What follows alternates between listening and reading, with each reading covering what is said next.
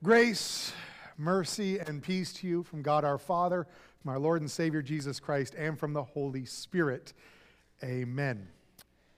Growing up as a kid, math was never my thing. I was not a math person, and maybe it stems from when I was just a little dude and I had to do multiplication tables. Remember those? It was like you had to get through 40 of them in a minute, and I was like, it wasn't that I didn't know. We found this out later. It wasn't that I didn't know the multiplication tables. I was like so slow in writing, I couldn't even write the numbers 1 through 40 in the 60 seconds. So it caused like this anxiety, like, oh no, multiply, we got to do this, right? And that kind of stayed with me, this fear of math. And I remember in high school, I was in Algebra 2, and at the end, I don't know about you guys, but at the end of that class, there was a big test that you had to take, right? And that test, which was pretty long and pretty hairy, right? It kind of determined your path in math going forward in high school. For us, if you did well on the test, you went to pre-calculus. If you didn't do well, you went to, well, we called it dumb math. I don't know what the actual name was. Struggling in math, I studied as much as I could. I took the test. I thought, I did pretty well. I did okay. Well, then the teacher called me into her office. And she said, I've taught a lot of smart people, but I've never seen anybody get a perfect score. I was like, huh? She said, I think you might be a genius. I'm like, what? That didn't happen. But for a second, you guys believed it, and boy, I felt really good that you believed in me. No, I did not get a perfect score. I instead found out that I had barely passed, and basically what they said is, we want to use you as a guinea pig because we're looking to start a third class. It's going to be an online-only class, so Gen Z, who had to go through all the COVID online-only classes, I resonate with you. It was Algebra 3. They invented a class for me, so that was kind of fun. But I learned in that, like, math just is not I'm not a math guy. I actually learned later on that I'm pretty good at, just not like academic school math, But I learned that's not who I am, which is such a nice thing, being here at Christ Memorial, being able to be the pastor and have so many people who are so intelligent when it comes to our treasurer, when it comes to our financial secretary, all these, they get together and they discuss budget, and I'm like, okay, interesting. And then at the end I go, so thumbs up or thumbs down? Like, is this good things, bad things? Like, can you give me a summary version of this, right? I learned to trust those who are experts in that regard. And I think it's important to know who you are, to know your strengths, to know your weaknesses, to know your identity. And that's what we're going to be talking about today, is that question about identity. Before we go into that, let's go to our God in prayer. Lord God, Heavenly Father, Lord, we thank you so much for today. Lord, I thank you for the chance to share your message. Of course, Lord, let it be your message. This isn't about the words that I thought of or the words that I speak. This is about your message, and I pray, just as on Pentecost, your Holy Spirit would speak to each and every one of us, and myself included. Lord, let your truth be known in this place. In your name we pray. Amen. Special welcome to those of you watching online. It is great to have you with us. If you're watching us live on Sunday morning, do us a favor, hit share. That is a way to invite all your friends to church this morning. We do, of course, record all of our sermons. If you want to share any past sermons, they are available on YouTube. So there is this great question that we all ask. I think at least at some stage in life, perhaps throughout our entire life, we ask this same question. Who am I? Who am I? Right? It's kind of a loaded question, simple and yet loaded.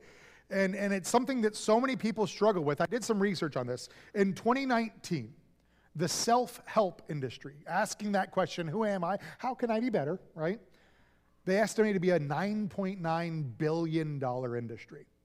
In 2021, they said almost 1 in 4 Americans were actively seeking professional help, counseling, psychiatrists, etc., for things of mental health, those questions of who am I? How can I know myself better?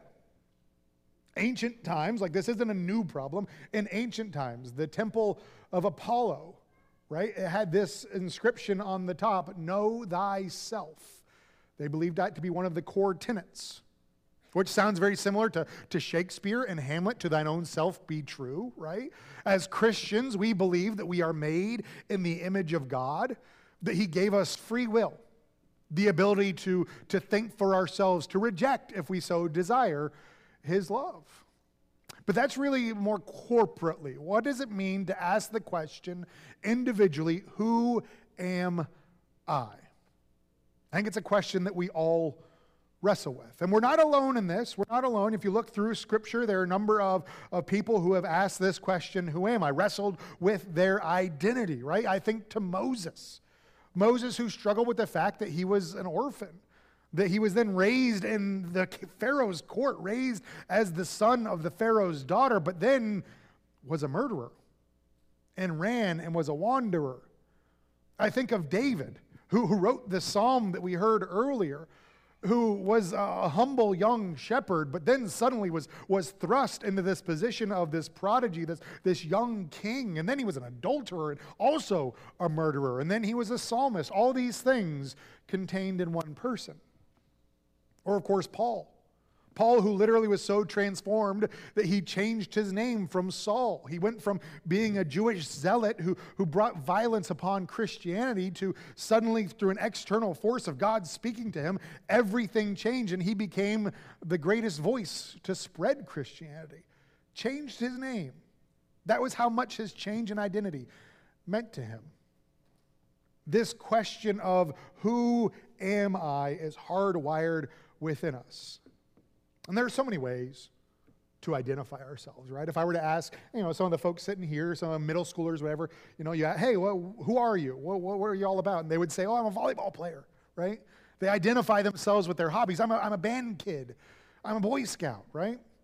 And as adults, we look and like, that's cute that you're identifying yourself with just that one thing, right?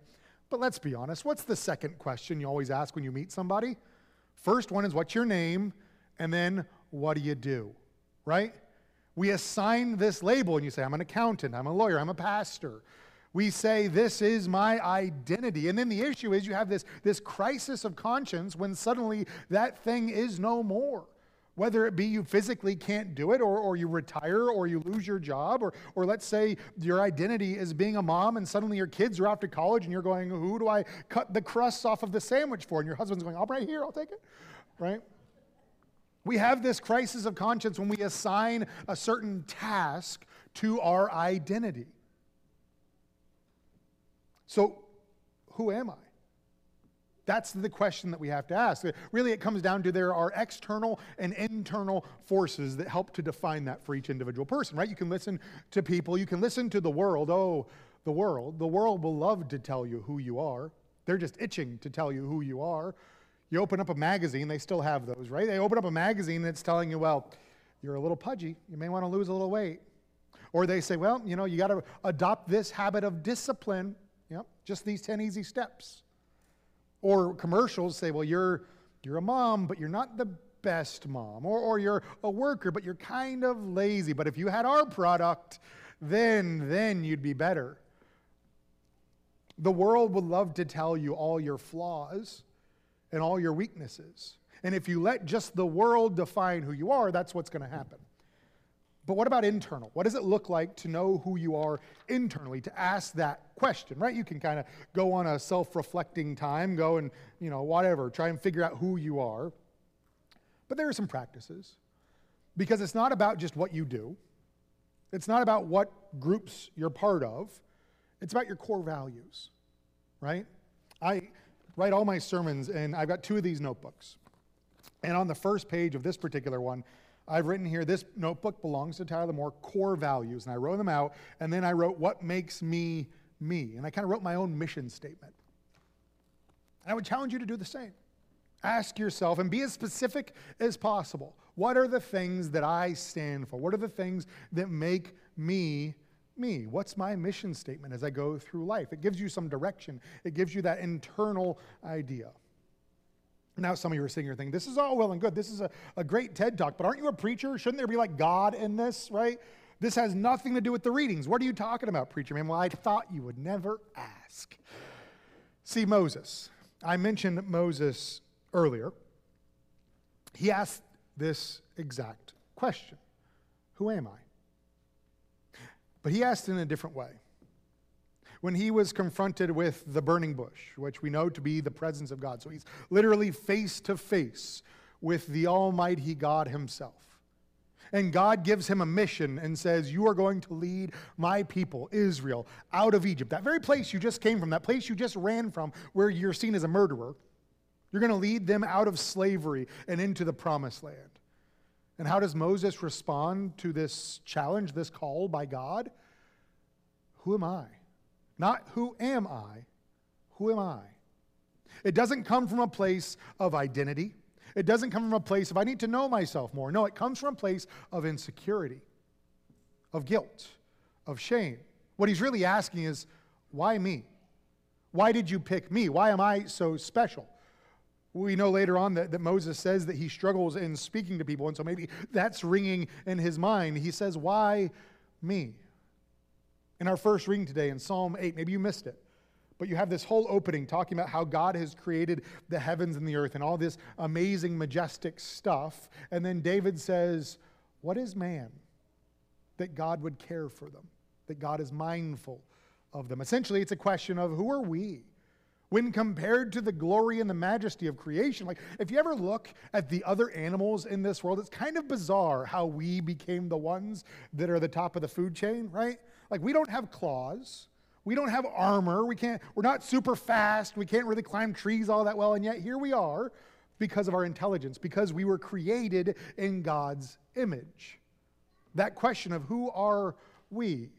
And it goes on to say, well, why are we so important that you have given us dominion, care over this world? Because that's the challenge that God gave to mankind, to Adam, to Eve, and to all their descendants, to care for this world, which we've been doing a pretty terrible job at, by the way. But this idea of who am I? Why me? Who am I? This is the question that far too often rings in our mind of insecurity and weakness.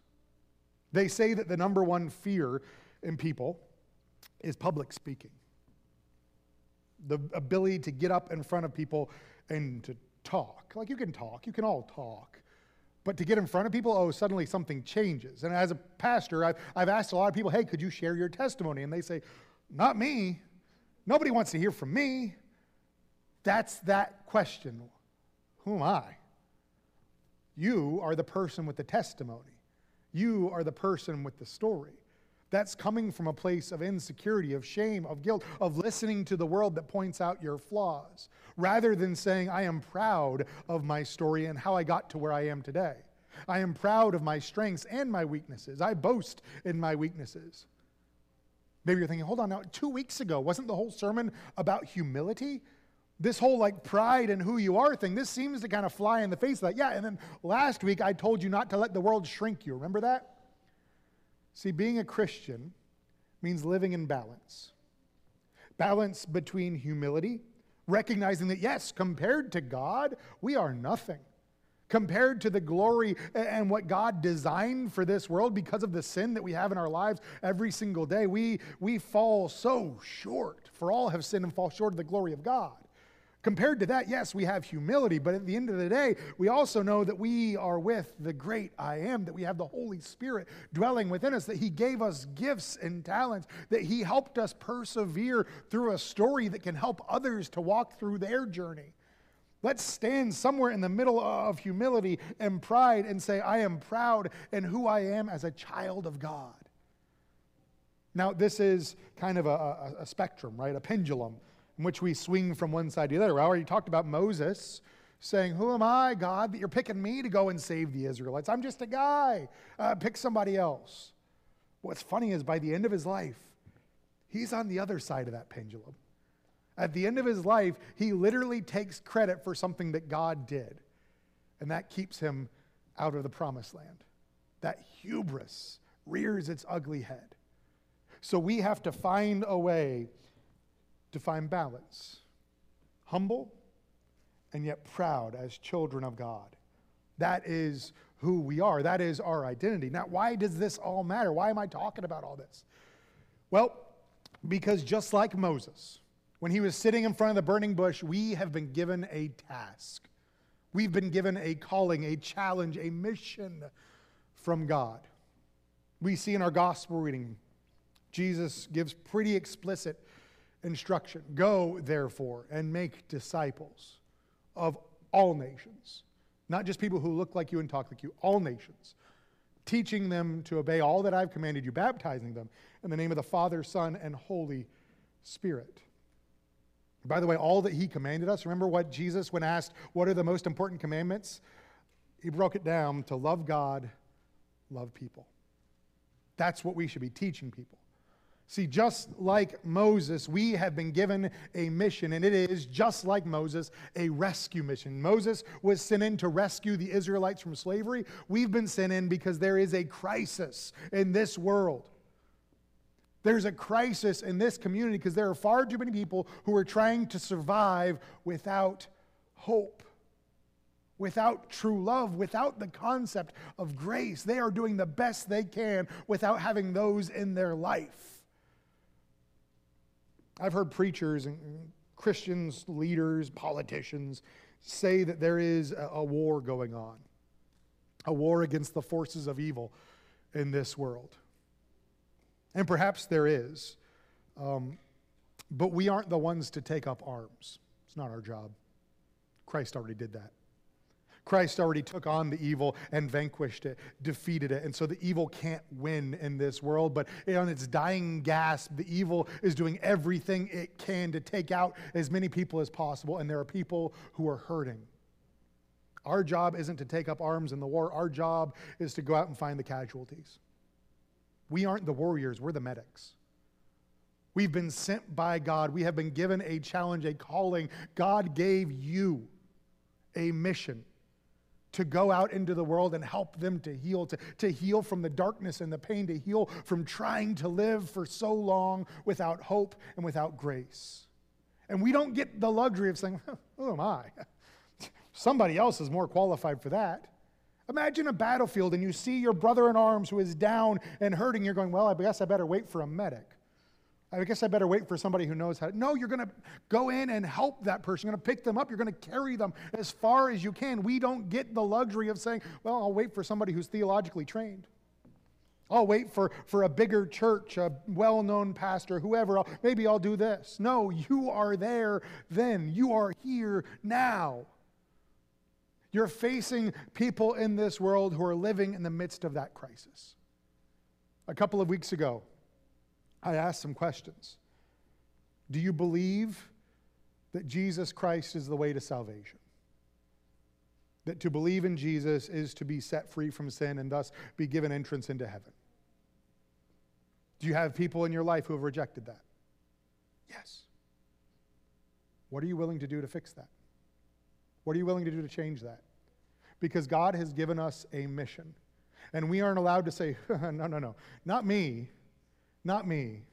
No, God put you and your story and your strengths and yes, your weaknesses into that situation and gave you the ability to speak, gave you the ability to do, gave you the ability to be a role model, gave you the ability to love.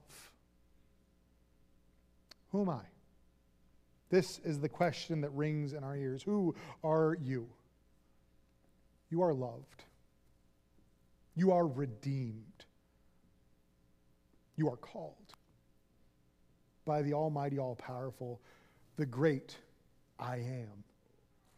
So as we live our lives, as we live as part of this church, as we live as part of God's church in this world, let's be who He called us to be. Let's be who He says we are. Let's step up to God's mission, to reach out to the hurting, to the lost, to the broken, the ones who are crying out and trying to survive in this world. Let's bring grace to the world because we are who God says we are. Amen.